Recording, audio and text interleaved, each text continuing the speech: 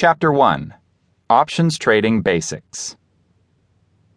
One of many types of securities, including bonds or stocks, options are a type of contract that gives their owner the opportunity, not the obligation, to either sell or buy a specific asset for a specific price during a specific window of time. Additionally, it can be considered a type of contract that is binding in regards to a narrow group of properties and terms. While the ideas behind them may seem opaque, they are actually used quite commonly in everyday situations. The basics behind options are frequently called into play when it comes to buying a house, if the seller and the buyer negotiate an agreement that says the buyer will have the option to purchase the property at a set price in 2 months, once they have raised sufficient capital. There is usually a fee associated with this, but then the buyer and seller are locked into the agreement, no matter how the market changes in that period of time.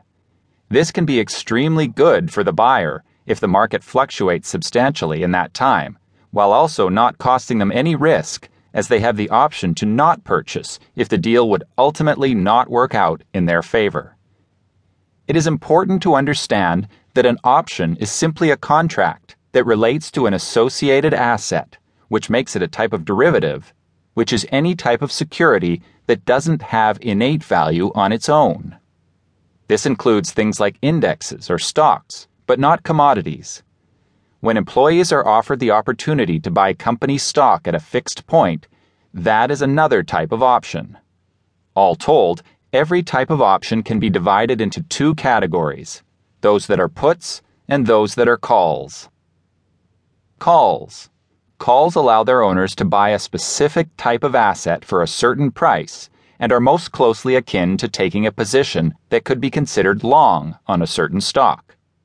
Those who purchase calls are specifically hoping that their related stocks will increase drastically by the time the option is ready to end. Puts. Alternately, puts allow their owners to sell a specific type of asset at a given price before a specific deadline, which makes owning them akin to owning stock in a short position. Those who own puts want the resulting market to drop substantially by their given deadline. Those who actively buy and sell in the options market can typically be divided into 4 different categories. Those who purchase the options are often referred to as holders, and those who sell are called writers. From there, they can either be holders of puts, or writers of puts, or writers of calls, or holders of calls. The biggest difference between holders and writers is that holders have the opportunity to sell or buy as it suits their interests, and writers are required to submit to the agreement in the option as long as the holders want to move forward with the agreement. Options trading lingo.